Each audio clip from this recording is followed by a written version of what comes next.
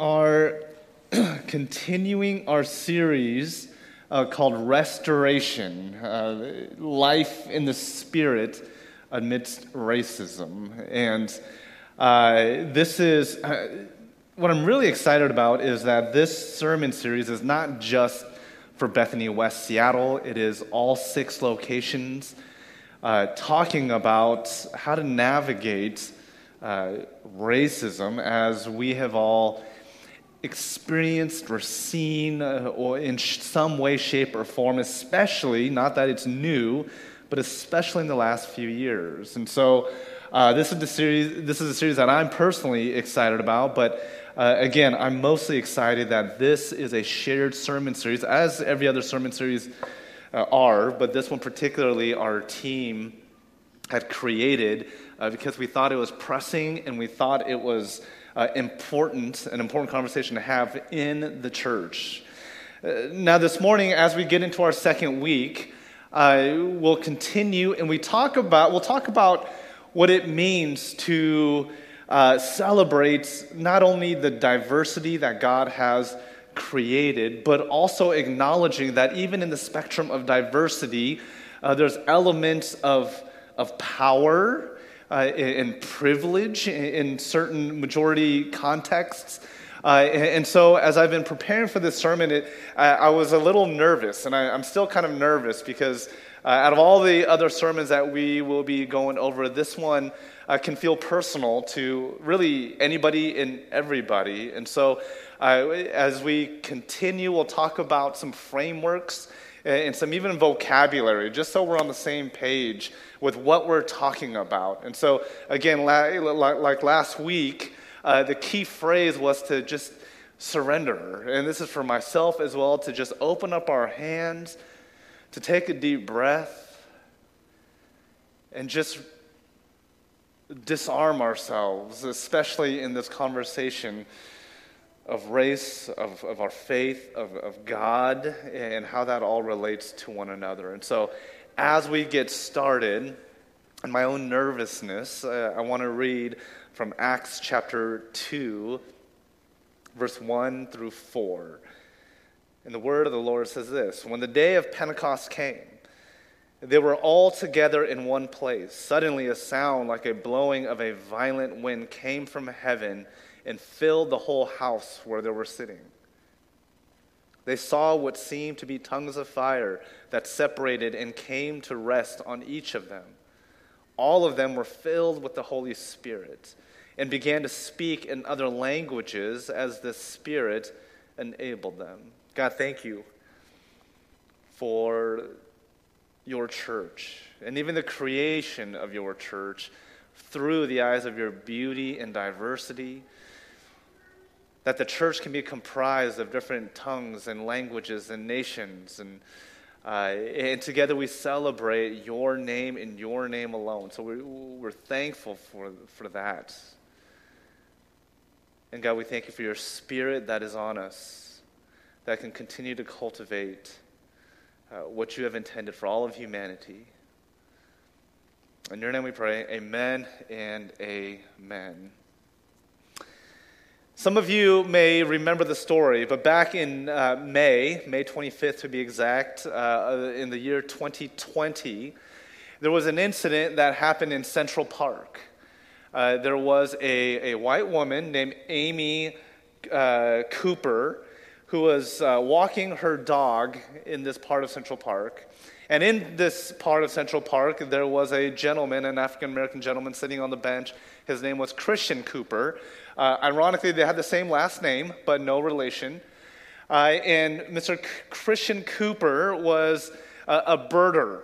Now, I didn't really know what that meant, but someone who just loves to bird watch and to learn about different birds. And so Christian Cooper was sitting on the bench in Central Park, just minding his own business and watching birds. And Amy Cooper was walking her dog without a leash. And apparently in this part of Central Park, the rule was you got to have a leash. And I know that my wife and I are sometimes guilty of this crime as well, letting the good dog go without the leash. And so as Mr. Cooper was sitting and watching birds, he said, "Hey, will you put your dog on a leash?" And one thing led to another. There was a confrontation of some sort. And then Amy Cooper started threatening Christian Cooper, saying that, and this is quote, saying, "I will call the police and tell them that an African-American man is threatening my life." And so, and I think this was wise, Mr. Christian Cooper, as he was sitting down, took out his phone and videotaped, obviously was videoing the incident with his phone. And even in the midst of videoing, she kept her promise, called the police, and more than once, twice, 3 times, she said to the police, "An African-American man is threatening me and my dog."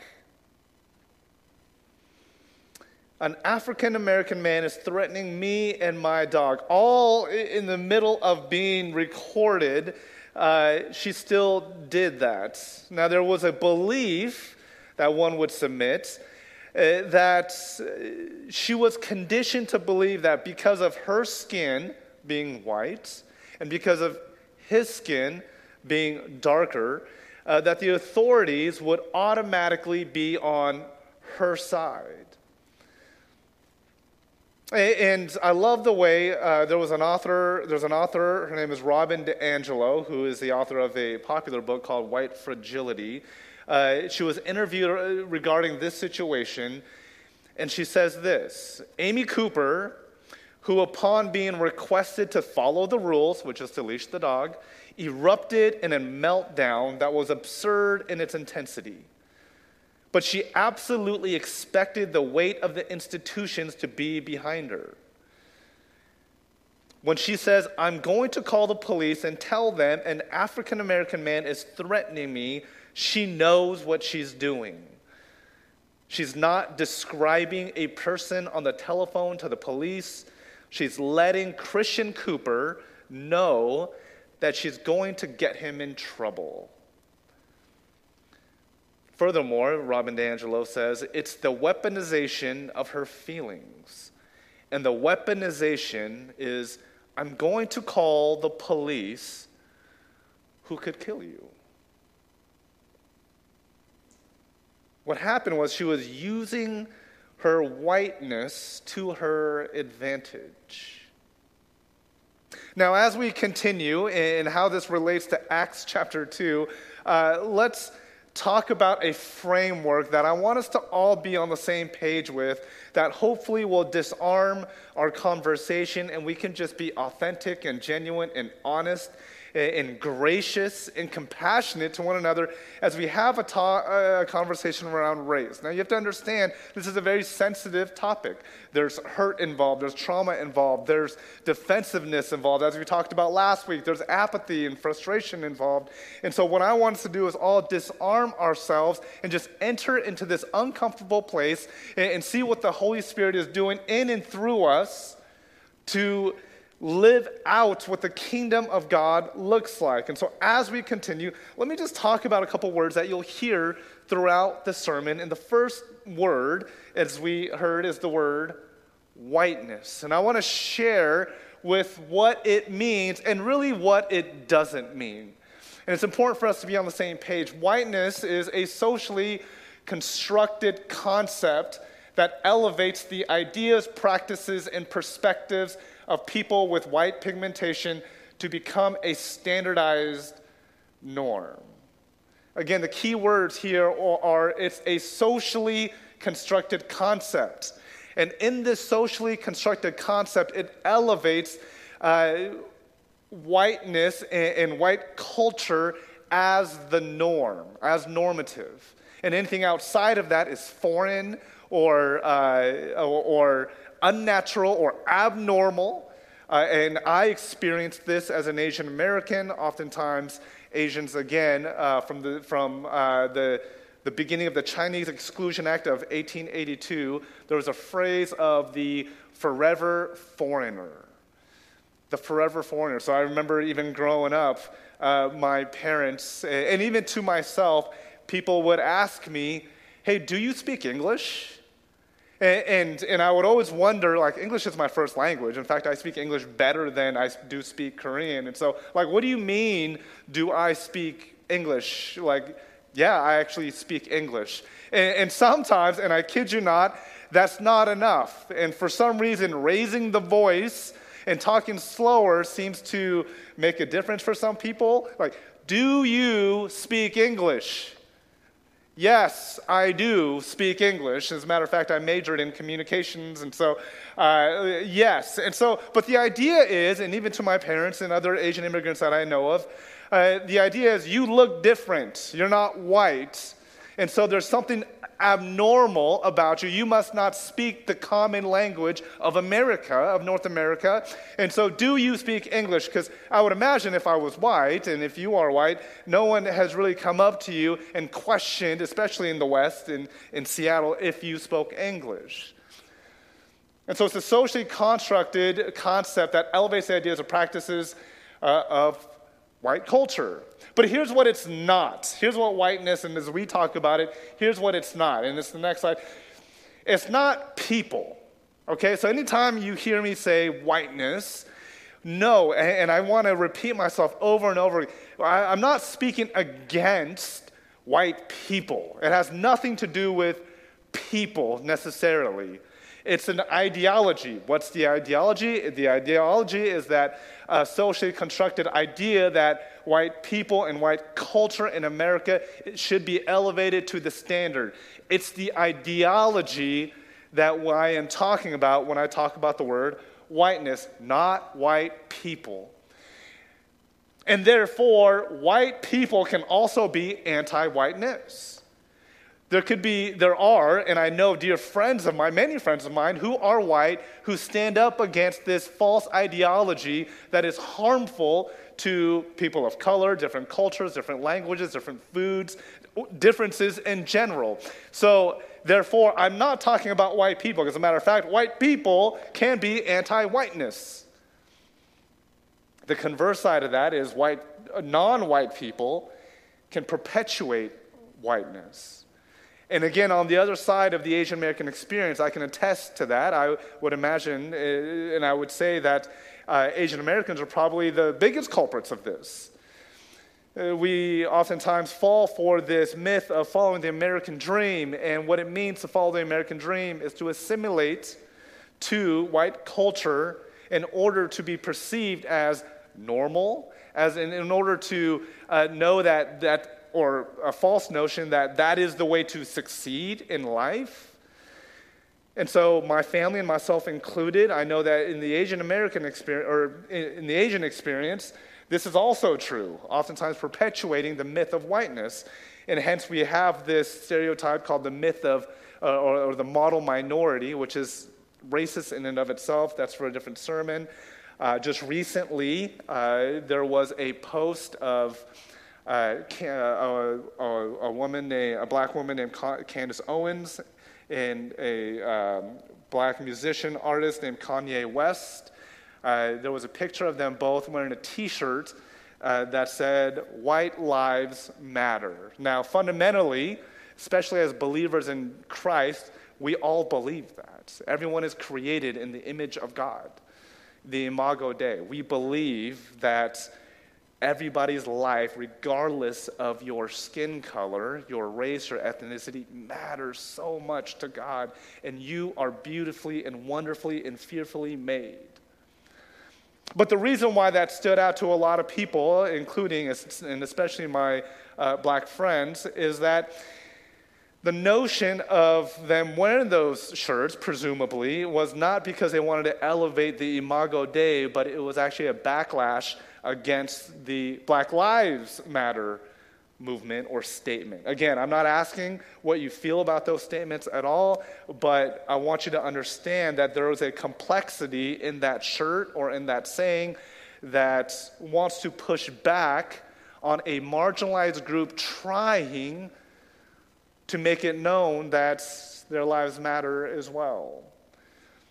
And so, again, what it is not is I'm not talking about white people. In fact, white people can be anti this ideology, and non-white people can perpetuate this ideology, so therefore I'm not talking about people. So that's whiteness. Second, I want to define for you the word privilege. I know that this is a kind of a buzzword that's been going around, and you may have a different definition of it, but here's how I want to frame it and how our MRJR team has defined it to all of our pastors as we talk about this idea of restoration.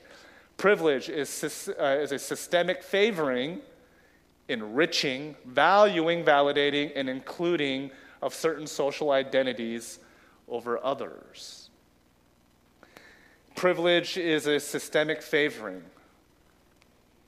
of certain social identities over others. And guess what? We all have experienced a sense of privilege, no matter what. I, myself, may not have the privileges of being able to live into whiteness because I'm not a white person, but I also have my own privileges as being a male, as being straight, cis, Christian even, educated. I have my master's of divinity, being, I would say, middle class. These are some of the things that actually give me privileges in the Western world as well. And many of us sitting here, you have your own privileges as well.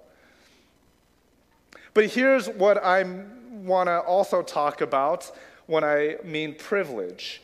Privilege is not, it does not mean that one did not work hard or deserve a favorable outcome. Okay, if you deem yourself successful and you have nice things and you have a nice position or a status or whatever it is, what I'm saying is I'm not saying you don't deserve that and you didn't work hard and you didn't struggle. That's not what I'm saying. And it does not mean life was easy and things were simply given to you or just given to me.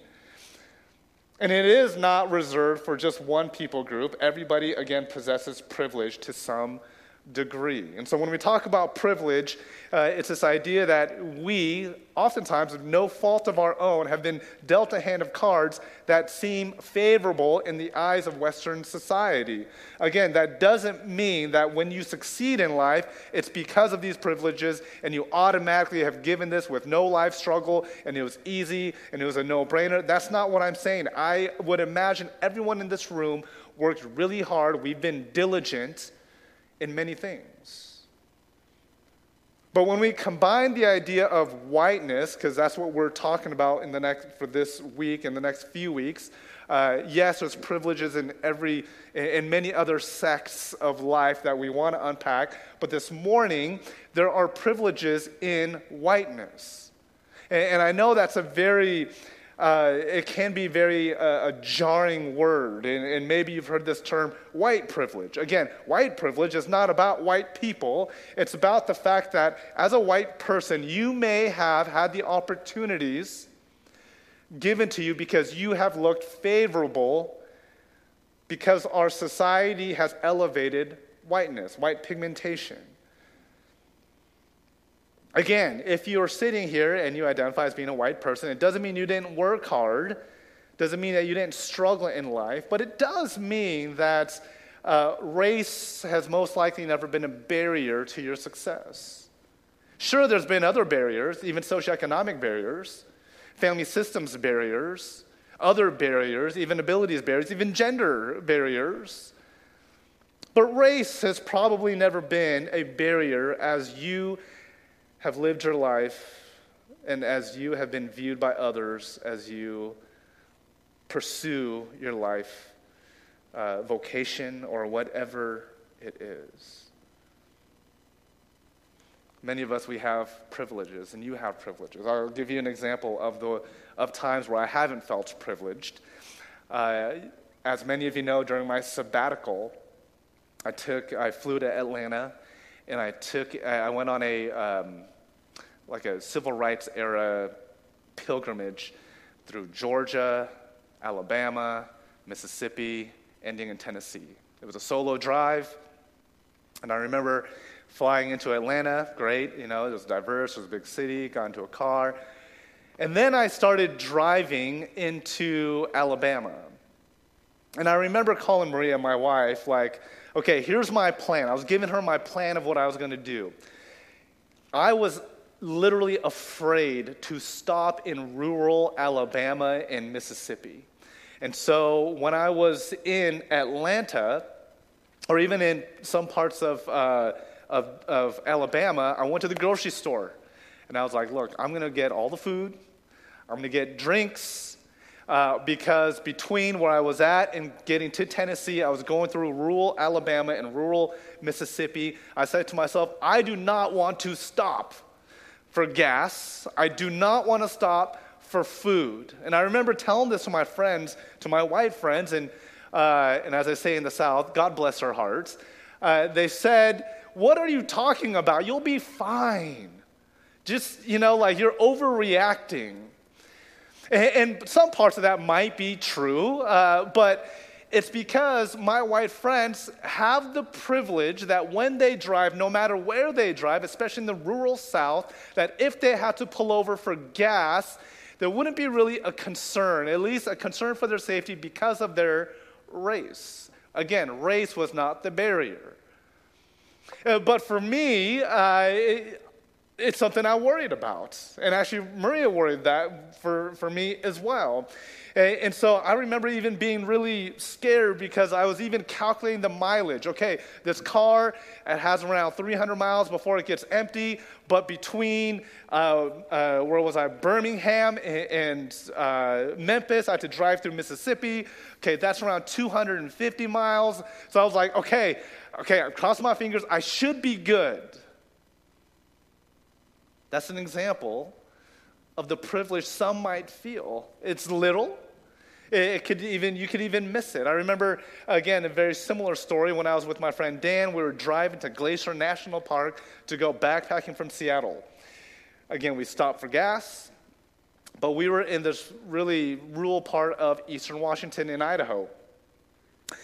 And I remember going to the gas station, and maybe, I'll chalk it up to my own paranoia because of my own experiences. Like, I felt like people, and the person working behind the desk at the gas station was looking at me. Now, I didn't really fear for my life. I didn't feel like in physical danger, but I did feel like, it's obvious I'm not from around here. Okay, like it's obvious they don't see many Asian American people. And so I felt like I was just getting that look of the constant or the forever foreigner. So I get back in the car with my friend Dan, who happens to be a white gentleman. And I remember the first thing out of his mouth, because I remember feeling really uneasy, like, wow, that experience was rough. And I remember as soon as we got into the car, he said, man, those people are so nice. And I was just like, oh man, I had such a different experience. I'm not saying his experience was wrong, because he probably had that experience. But for me, and again, I chalk it up to part of my own paranoia because of the experiences that I've had, but I had a very different experience. And I explained to him, man, my experience was so different, and it was a really good conversation, but he didn't understand where I was coming from because, again, he has had the privilege of not having to worry about things like that. Now, here's the deal. You can't change who you are and how you were born, nor is anybody, even in this conversation in restoration and racial justice, no one is asking you to do that because, again, as followers of Jesus, we must believe that God made us exactly the way God wanted. And again, just like in Psalms 139, what our kids will be talking about this morning is that every one of us are fearfully and wonderfully made in the image of God. But the question is, when we acknowledge our privileges, again, I have my own privileges, you have your privileges, but especially when we talk about this idea of power and privilege and status is deemed as or elevated over others, I'm not saying be unwhite or anything of that sort, because A, that's impossible. But the question is, what do you do with that? What do we do with that? In the places in our lives where we do have authority, where we have a voice, where we have influence, where we are deemed as elevated over others, what do we do? And I'm going to call that privilege. What do we do with that kind of privilege? And Acts chapter 2 gives us such good wisdom and direction. Now, as we talk about Acts, it's the time of Pentecost. Penta means 50, is 50 days after Passover. People from all over the known world are going to Jerusalem to celebrate Pentecost. And that's what we read this morning. Now in verse 5, through 7, it says this: Now they were staying in Jerusalem, God-fearing Jews from every nation under heaven.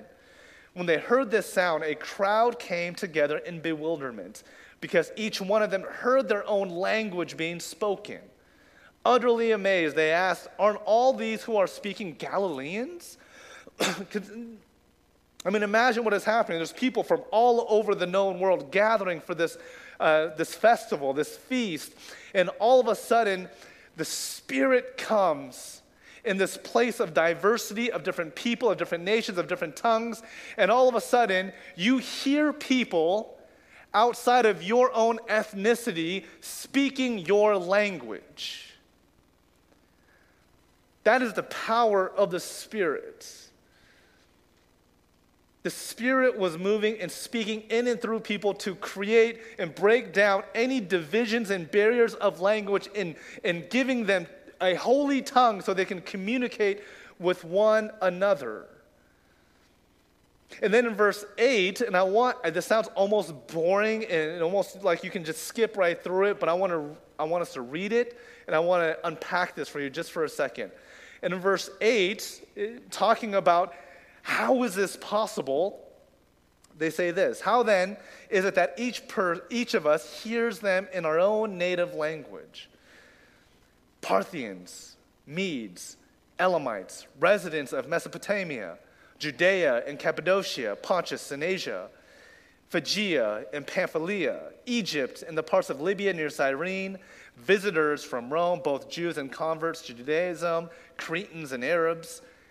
We hear them declaring the wonders of God in our own tongues. Amazed and perplexed, they ask one another, "What does this mean?" You have to understand that they are not just speaking different languages so they can understand each other. These languages come from their own context, of their own backgrounds. Those from Rome and Asia are oftentimes seen as even enemies. So enemies were coming together. There's parts of this world where there was a hierarchy in socioeconomics. Cretans elevated, Arabs not elevated. There's levels of education in philosophy, especially in Cyrene and other parts of Asia Minor. The statement, "Aren't these Galileans?" Galileans were deemed as kind of your typical blue collar in our context, or carpenters and middle class, not very educated. Some are, some aren't. Just kind of middle of the road people, kind of middle of the hierarchy in the social chain, versus people from Rome who were considered the elites of the day. Cappadocia, Pontus, and Asia all have their own differences. So you have to understand, as all these languages came together in one place, worshiping Jesus, it's not just different languages that came in one place. It was people from all spectrums of the privilege spectrum. Those with lots of power and influence and authority and privilege, because society during that day elevated certain groups, came to the center. People from the opposite side who were deemed as poor and less or zero educated, people that were deemed lower on the social hierarchy, came to the middle, and they all spoke to one another in each other's languages, becoming one.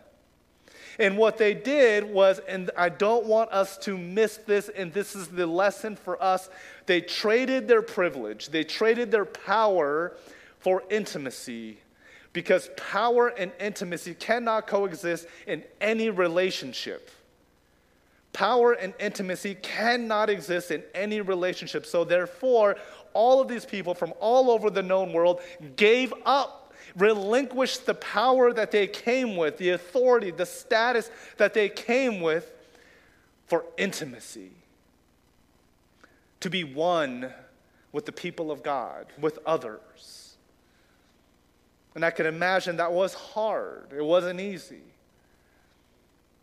Here's what Dr. Willie Jennings says in his commentary of Acts. He says, "The homes of mothers are announced in the mouths of those who were far removed from those mother tongues.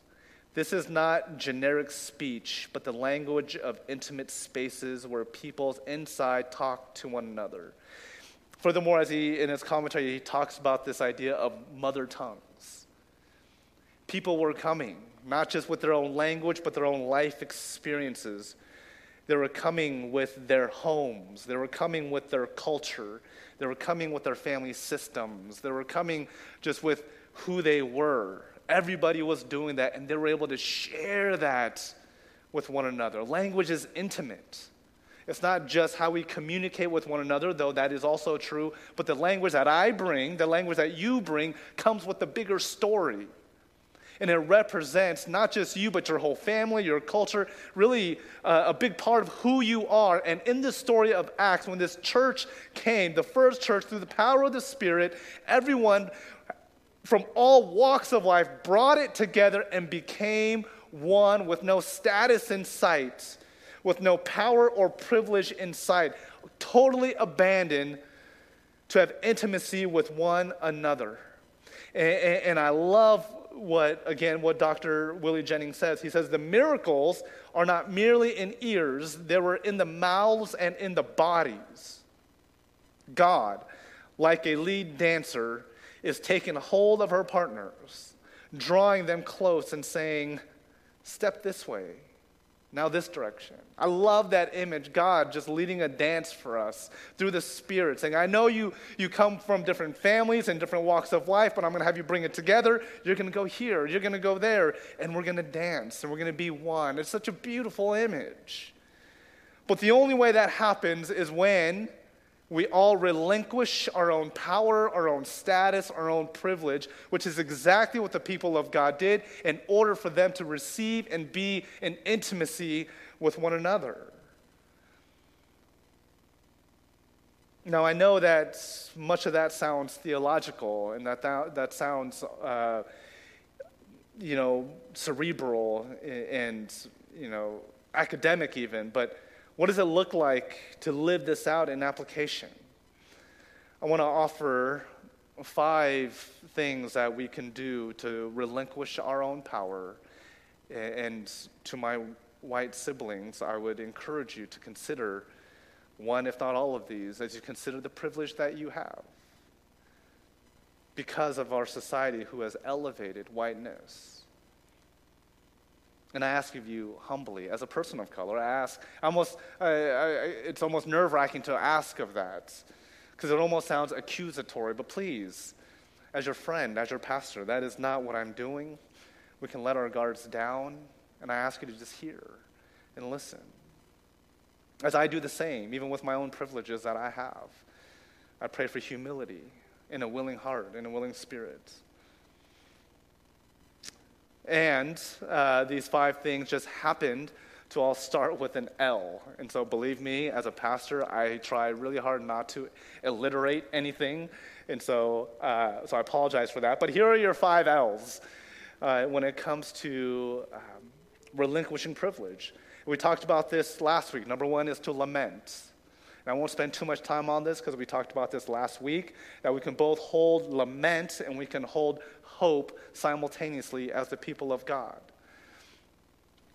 But the idea of lament is to feel lament, to feel sorrow, to feel the despair. And for many of us, if we don't feel that, there is no shame, but wonder what it feels like to enter into the shoes of someone that is suffering. And maybe for you, your starting point is this prayer, and it's in a song that we sang back in the day, but it's asking God to break our hearts with what breaks God's. And I think this is a powerful prayer in saying, God, in the midst of my own apathy when it comes to this, or my own ignorance, not in a pejorative way, but in a just legitimate, ignorant way. I don't understand what is happening. I don't understand what Prince is talking about. I don't understand what people are talking about when it comes to my whiteness. God, will you just break my heart for what breaks yours? And I think when we pray that prayer, God will reveal God's brokenness for those that have been marginalized, for those that have been hurt, that have been pushed into a hierarchical system to the bottom, and for us to lament that. Professor and writer of this book called Prophetic Laments, Sung Cha Ra, he says, lament recognizes the struggles of life and cries out for justice against existing injustices. I love that. Lament recognizes the struggles of life, not just your own struggles, but the struggles of others. And so God, maybe the first step in lamenting is, God, just break my heart. What is happening here? Will you reveal to me the injustices that are happening, especially the places where I'm blinded because of my own privilege? So a good place to start is lament. After we lament, I encourage you to listen. Get to know the stories that are not of your own. That means being in people groups that are not homogenous, people that may not even speak the same language, but I promise you, just like in Acts 2, God will transcend language and bring about intimacy if you are willing. Daniel Hill, who wrote a book called White Awake, he was also a speaker of All Bethany, racial justice event a few years ago. He calls this, and I think he also borrows this as well, he calls it getting proximate to suffering. Getting proximate to suffering. Getting close to those that are suffering and listening to their experience. Not providing answers, not providing solutions, but what does it look like just to listen as we get close to the suffering? Brian Stevenson, who is the founder of the Equal Justice Initiative, who wrote a movie called Just Mercy, he says this in one of his speeches, a graduation speech. He says, many of you, and I would say this to myself as well, many of you have been taught your whole lives that there are sections of our community where there is a lot of violence or abuse or despair, and that you should stay away, far away from those parts as possible. Today, I want to urge you, what Brian Stevenson says, today I want to urge you to do the very opposite.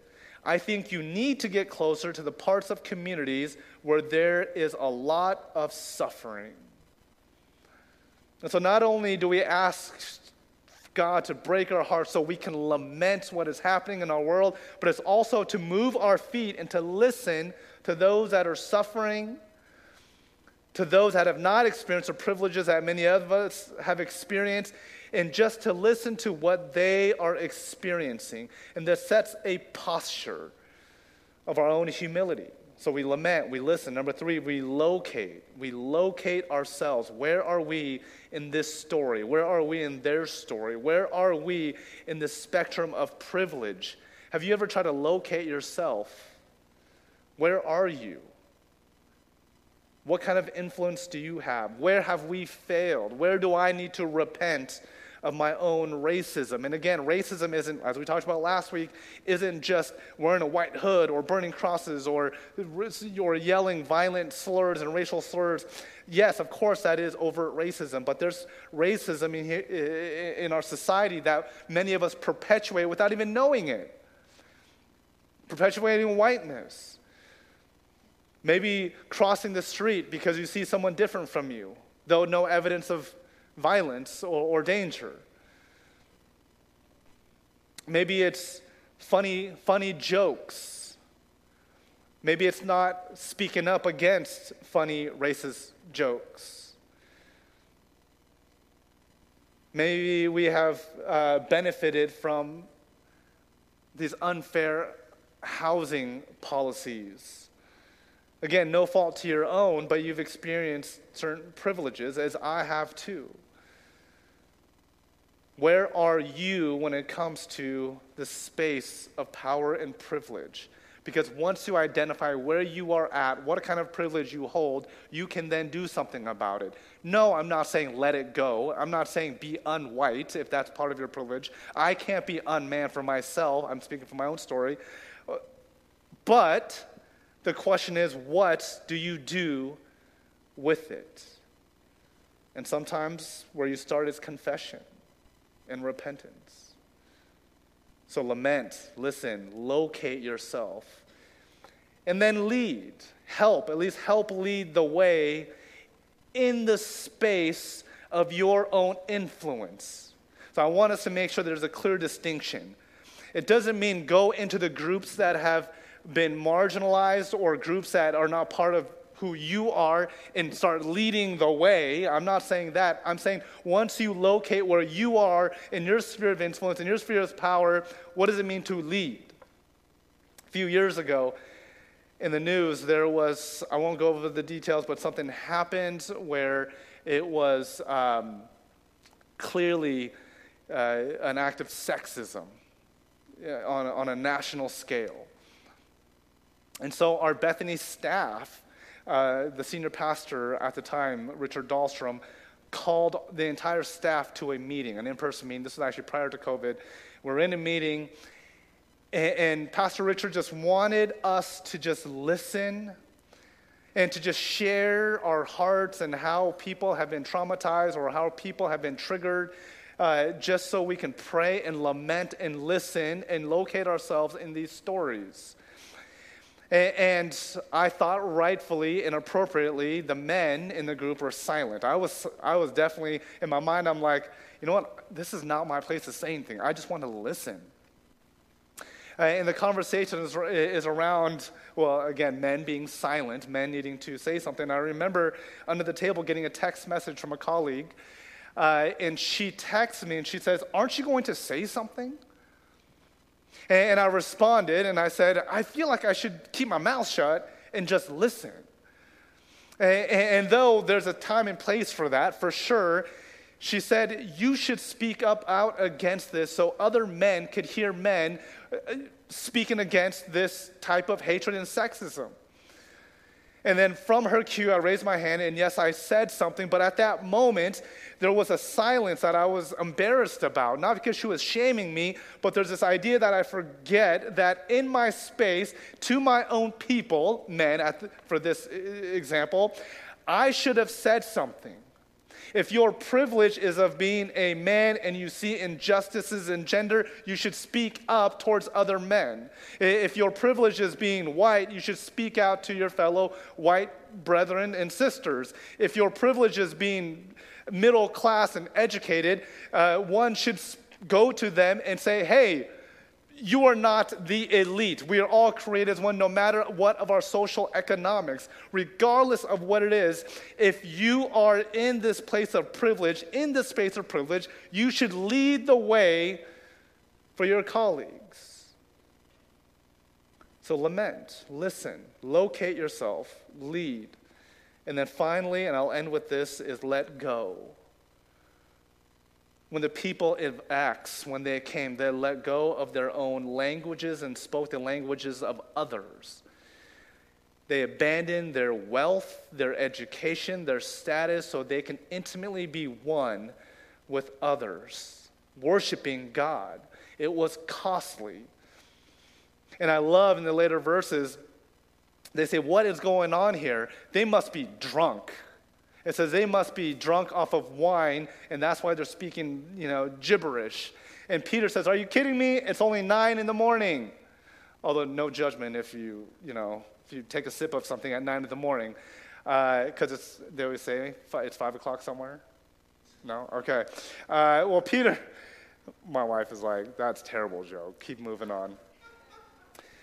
He says it's 9 a.m. They're not drunk. This is the Spirit moving. And what I would say is this. In a world where power and privilege and status and victory and domination and winning and succeeding is everything, the kingdom of God is upside down, and it's almost foolish It's foolish because the Spirit is saying, abandon that. And I mean that in a way that creates equity and oneness in our diversity. It doesn't mean quit your job. It doesn't mean give away all your money unless you're convicted of doing that. It doesn't mean not be white, not be Asian. It doesn't mean not be male, not be female, or what. It doesn't mean that necessarily. What it does mean is do not bring that to the table as your center of your identity, and using that to dominate other groups of people. Leave that out the door. We live in a world where it says bring that in and win and be victorious in your vocation and in your sphere of influence or wherever it is. And here, the Spirit is saying leave that at the door. Leave that at the door. It means decentering ourselves, which I think is one of the biggest problems. Decentering ourselves and listening and locating and speaking up against those in our sphere of influence. And as I invite the worship team back up, as we enter in this place of reflection, if I invite Taylor up, our worship team, I want us to consider the work of Jesus Christ on the cross, who in Philippians chapter 2 says the very nature of God, Jesus, he relinquished his power sitting at the right hand of God in heaven, gave up that privilege, that power to come down on our behalf, to love, to heal, to teach, to forgive, to be with us. And not only that, to die on a cross as a criminal. I mean, that is the holiest example. That is the most sacred, that is the best example of what it looks like to abandon your own privilege for the sake of intimacy with others. Not in a power domineering way, not in a Messiah complex way, or a savior or a colonial way, but in a way that says, I'm with you. We're one. We're different, and that's beautiful, but yet we're one. And my hope is that this morning, yes, I'm talking about the privilege of whiteness, but maybe there's privileges in your life that we have been blinded by. I know that I have. I know that even as a man, I have my own privileges, and my wife has to graciously correct me on ways that I have been sexist. Just like racism, for me, sexism doesn't mean telling jokes or slurs or whatever it is. It's in this system perpetuating the privilege. But maybe you have perpetuated the privilege of whiteness. Again, you don't even have to be white to do this. I fall guilty of this. But what does it mean for us to be and acknowledge that we are created in the image of God? And we've been blessed in our own individual ways. And with that blessing, what will you do with it is the question. Will you serve others? Will you love others? Or will you use it for your own selfish ambition and your own domineering of others? I hope you would choose the former. That as we would listen and lament and unpack, that we would lead the way with our voice in our own sphere of influence. Speak up is a good place to start. Have conversations. Have coffee with those that look differently than you. Go against the grain if that's what it takes.